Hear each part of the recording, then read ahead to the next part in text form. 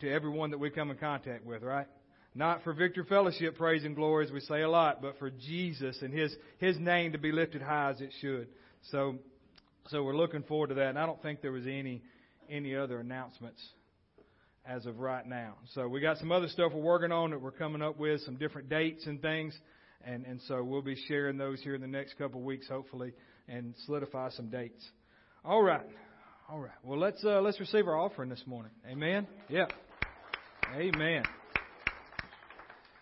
The guys that I asked, we've got a few out, as Daddy mentioned earlier, first thing this morning, that Pat and Bradley's preaching different places. Brad Fowler, then Bradley, he's out taking Sydney back to college in Mobile, so they'll be back and with us next week.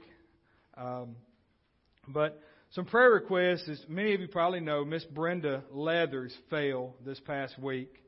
And from what I was talking with Sonia, she come home last night about 9:30 finally.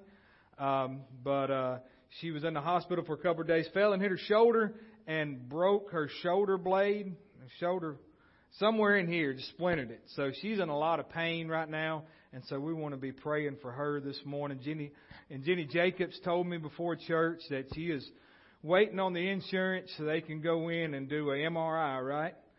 They said a lesion. She's saying a lesion. They want to say the C word, but she's not claiming that C word. And so we're going to agree with her faith that that's not it.